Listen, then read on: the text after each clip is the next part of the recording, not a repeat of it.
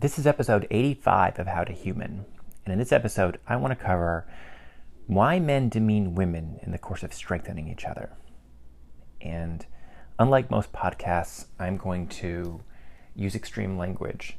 I try my best, which is not even who I am, to not curse, but it's unavoidable here. So this would be things like, don't be a bitch, put on a skirt, sarcastically, don't be a pussy, don't be a woman, things like that. And why is it necessary for, in the course of men calling each other out on being weak, is really what that's about. Why is it necessary to use women as the example of weakness? And I want to discuss why they do it, whether or not it's toxic, how it hurts women, can it be done without hurting women, and I want to discuss a way forward if there is one. So why do men use that language when strengthening each other? And the answer is the male ego. Men want to be recognized as men. And it's deep in men's DNA. I posit that a man would rather be considered an insufficient human than an insufficient man.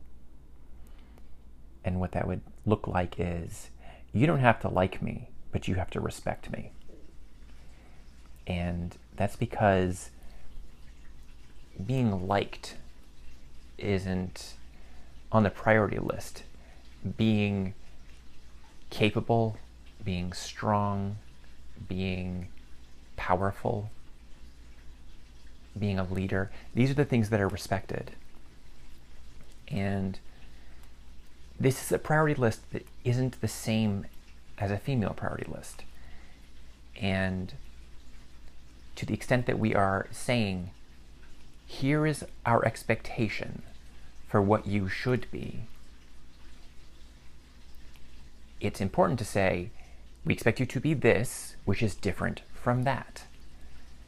If we buy the idea that men and women are different, and women embody characteristics that we think don't fit men on the whole, on the average, it is a shaming technique that men use to say, don't be a woman, be a man, because that is the expectation for your behavior. The set of characteristics that include maleness are things that men are going to expect from you.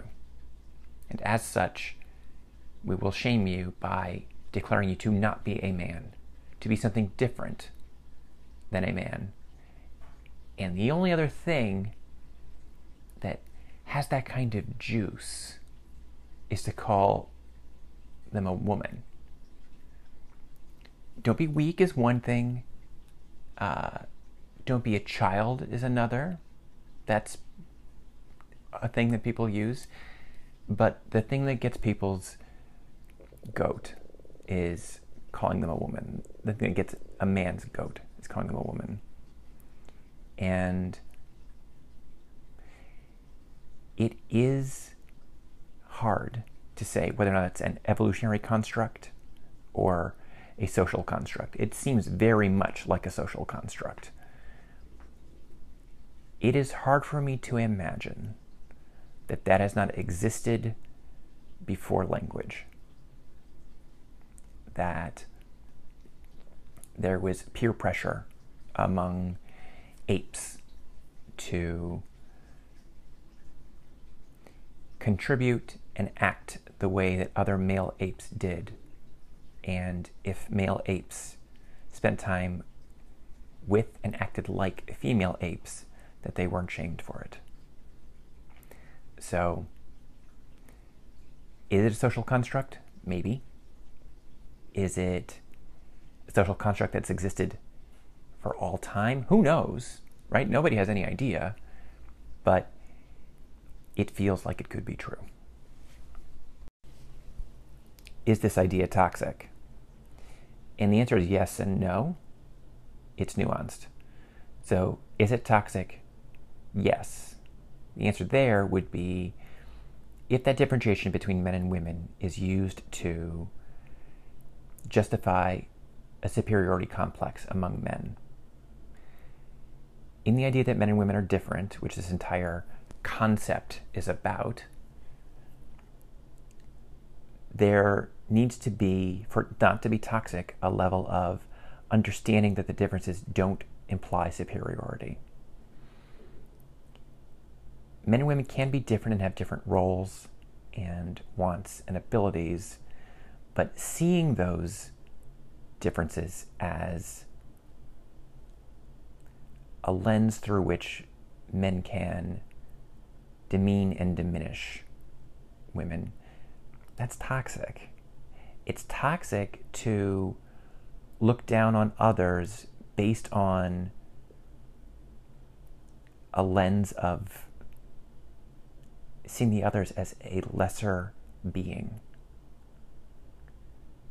Women, this could be a judgment, right? There isn't evidence on this that women aren't lesser beings or that men aren't lesser beings. There's no evidence that either one is a lesser being. These are all opinions, and somebody can land on either side of this. But in terms of male-female relations, if we need to get along, which we do, I don't see why anybody wouldn't think that men and women should get along. Because we're partners in this. We're partners in life and society. And it doesn't make any sense logically to demean our partners when we want to work with them. So it's toxic if it leads to diminishment. And it's not toxic if it can be done in a healthy way that doesn't lead to diminishment. And that's where I'm going to lose a lot of female listeners, is that how can you say don't be a bitch where the implication of bitch is woman? A, it's very misogynistic sounding, and B, it is implying that being a woman is a bad thing. And here's how that can be done in a non-toxic way. The misogynistic sounding part, that's a tough one. That is men being politically incorrect. And men usually do that behind closed doors. And to the extent that men do that outside and are being corrected for it, that's a tough thing. Men need spaces where they can diminish each other in private. They really do. If we're not allowed to diminish each other, we don't have a means for discouraging weakness. We have to discourage weakness. The male ego, I'll say this even differently. Human beings are meant to be strong. And human beings are meant to strengthen each other. And women don't have to believe that. Nobody has to believe that, actually. But most men do. My judgment, in the logic of the world, in the logical stance to take, it is easier to be human and to succeed if you are strong. I have zero doubt in that. And men understand that. As logical creatures, they understand that. Am I saying women are logical? Absolutely not. I'm saying that the logic men use is that they strengthen each other, because being strong is preferable. So, can this be done in a non-toxic way? The misogynistic sounding part, we got to try to do that behind closed doors, because when women hear it, it hurts. And it's not meant to offend, but men aren't trying to be politically correct. Overall, men are less politically correct than women, because men are generally less empathetic than women. And that's a nuanced point. Is that socially constructed, or is that part of us? That's a longer conversation. But can it be non-toxic to say, don't be female? It can be. Even if we take away the misogynistic language, can it be non-toxic to say, don't be female? It can be, if men understand it's not about diminishment. It's about strengthening. This is a nuanced point that I judge that a lot of men get. That we can say, when a man is struggling with something that we believe that he could handle, and we say, don't be a bitch, that isn't about a woman directly. It's a metaphor. It's a metaphor for a weak thing that can't bear a load. And I understand what that means. I understand. Dave Messman, you're saying in your metaphor, because bitch, we know that it means woman, and you're saying that women can't bear a load in your metaphor. Correct. And I'm saying the metaphor is it's not entirely hypothetical. It is not bound to a realistic interpretation. And most healthy men know that it doesn't mean women. In fact, I will say, all healthy men know it doesn't mean women. And we're not diminishing women in that case. And that's the point. Healthy men. And how do we separate healthy from unhealthy men? Well, that's complicated. Because unhealthy men use it just as much, if not more so. And that's the nuanced part of it, is that there's an effort to make healthier men that is really hard to accomplish, especially in this environment. And that's also a longer conversation. And I want to stick to this podcast just being about this one particular concept of using language that demeans women in the course of strengthening. So how does this hurt women? It hurts women in a couple different ways. One is the misogyny that comes in the language. When men use that language, don't be a bitch, don't be a pussy, don't be a woman, what it is saying is that on a level, that women are something that men don't desire to be. And that's the implication there, is that women are inferior. That men believe that falling into that category is a less desirable place to be. And when that attitude is maintained, it makes men feel superior, which allows for diminishment and marginalization of women. And B, when women hear that and feel that in the culture, it is a vibration of, you don't respect us and you don't think that we are capable. And on a level that men certainly probably don't understand, is that might lead to self-esteem loss. For people to tell you with their language, indirectly, that you're inferior, that might sink in. People believe what they're told, and maybe they're not told directly, but they feel it. Can this language be used without demeaning women? That is the really tough one, and that is what culture is really trying to move toward. And I don't know if I believe that it can be. I'd love to take a neutral stance on this, but I'm not sure I can. And I'm not saying it's good. I'm not saying that I'm proud of it. I'm not saying that it doesn't hurt women. I'm not saying it doesn't hurt men. I'm saying that when men are in private, on the whole, and I'm not talking about 100% of men, I'm talking about 75 to 90%. This is the language that we use, and we're all okay with it. And the ones that aren't okay with it, okay, you do you. But this is a really old technique of strengthening that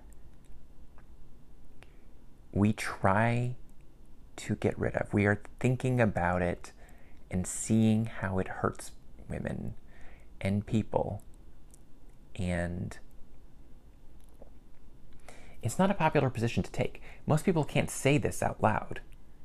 I'm just that one weird person who wants to say the really awkward thing that people can't say out loud, which is that these phrases have value. These phrases mean something to men in particular. And political correctness doesn't have a place a lot of times in men's group strengthening. I understand the need to want to manage this, to step into all male spaces and say you shouldn't say that because when used unhealthily, if that's a word, in unhealthy ways, that it leads to the marginalization of women. Great, I agree. But maybe the answer isn't police our language because it can be used in unhealthy ways. The answer is to create healthier men. And how do you do that? Well, that's a different story. That is probably beyond the scope of this podcast. It's an important point. I mean, it's an essential point. If it can't be done, if that's a method of solving this problem that actually can't be accomplished, that negates my ability to say that this language is okay, because it can only be used in certain scenarios. And if those scenarios can't exist, well, then my whole point's off. But I posit that there is this view of masculinity and men as this broken thing filled with men who are doing it wrong. And it depends on what you're looking for. You can see that if you're looking. You can look at all the examples of all the unhealthy men and who are not living up to what they're supposed to be in terms of treating other people with kindness and making the world a better place, and they are evil sociopaths and rapists and sexual harassers and misogynists. Yeah, that exists. And there's a giant percentage of really good, healthy men that don't get much of a break. Their stories don't get told. And the broad brush gets painted with the unhealthy image. And if we view men as unhealthy and we shame all behaviors based on what, in my judgment, a minority of men do, we're throwing the baby out with the bathwater. This strengthening is important. Men's strength is important. And the tools we use aren't politically correct. And they must be used judiciously by healthy men. And I completely understand the other side to this. I completely understand it, that these words are hurtful. And it also hurts some men. I bet there's going to be an argument here that this hurts trans men, men who later become women, because they're demeaning women in some way that they're going to be them. Okay. Sometimes a small minority of people can be hurt if the majority is better served, and that pain is just something that you got to deal with. Life's not going to be all flowers, peas, and carrots. Sometimes you're going to hear things you don't like, and you got to suck it up and deal with it. And I'm not saying that about don't be a pussy and women. Don't be a pussy and don't be a bitch. Those are hurtful things that I wish we didn't say outside of male-only spaces. And we usually try not to, frankly. It's the fact that there are very few male-only spaces where there aren't other ears listening. If men can't rear other men in private, that's actually a problem. Rearing men isn't politically correct, period. And that's sort of the point of this, is that we have to allow for non-politically correct language, and it's going to hurt some people. I don't know if I see a way around it. The way around it, here's the actual way around this. Can this be done without hurting women? Yes. Here's the way. Make healthy men. Understand what makes healthy men and work on it. We look at other parts of society and we want to work on that. We want to increase women's self-esteem. We want to increase funding to black neighborhoods and black schools. We want to encourage immigration for those who want better lives. And also, let's work on making healthier men. I know people are doing it. Some people are doing it well. Some people are doing it really, really poorly. And healthier men can use politically incorrect language, and they'd use it in private, ideally. And right, kids can't use this either. I mean, kids can use it. Kids, of course, can use it. But what they're doing is they're probably doing it in unhealthy ways. It can be done by them in healthy ways if they are given healthy role models, which are fewer and farther in between in this decade, this new decade. So the answer is healthier men. How do we do it? Tough road. Should we eliminate the language in the course of waiting for healthier men to exist? No. No. If I have to fall on one side of this, it's that men continue to use politically incorrect language, because taking that away, policing that language, hurts the ability to rear men, which actually exacerbates the problem. Weak men are not the solution. Dave Messman, you can't make strong men without using that language? On a level? No. That specific language, yeah, it's kind of optional. After we say don't be a pussy and don't be a bitch, they're coming for don't be weak next. They're coming for this idea that, this is my judgment, this will be one of my more politically incorrect podcasts. They are coming for the idea that men differentiate themselves via strength. And this is just step one, because it's part of that differentiation is important to men. And then the next differentiation is men aren't weak. And I'm not saying that men can't ever be weak. I'm saying that the natural state of men is iron. Men are kind by choice, not by nature. And that is a social construct, and a good one. And part of the way we rear that is don't be a bitch. It's something we say to each other in private all the time. And most of us think it's fine.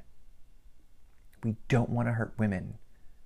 but we're trying to get something very important across. And it's lost in translation to people who don't understand the nuance of it. There's a very specific nuance among healthy males for it. And it's hard to grasp without the cultural understanding. Men have a culture, and it's part of that culture. That's the end of this episode of How to Human. I wish I had a way to do this without sounding so Neanderthal. And I don't think I have one. If I have to take a stand on this, because literally nobody else will, this is a literally impossible thing to say and an impossible position to take. If someone has to take a stand, and I do, I'm not taking a stand. I'm trying to explain it and take a stand. Maybe if I were to do this again, I'd explain it without taking a stand. But the problem is, without taking a stand, it's indefensible. Because the stand has to be, you don't understand. The stand has to be, I know something you don't.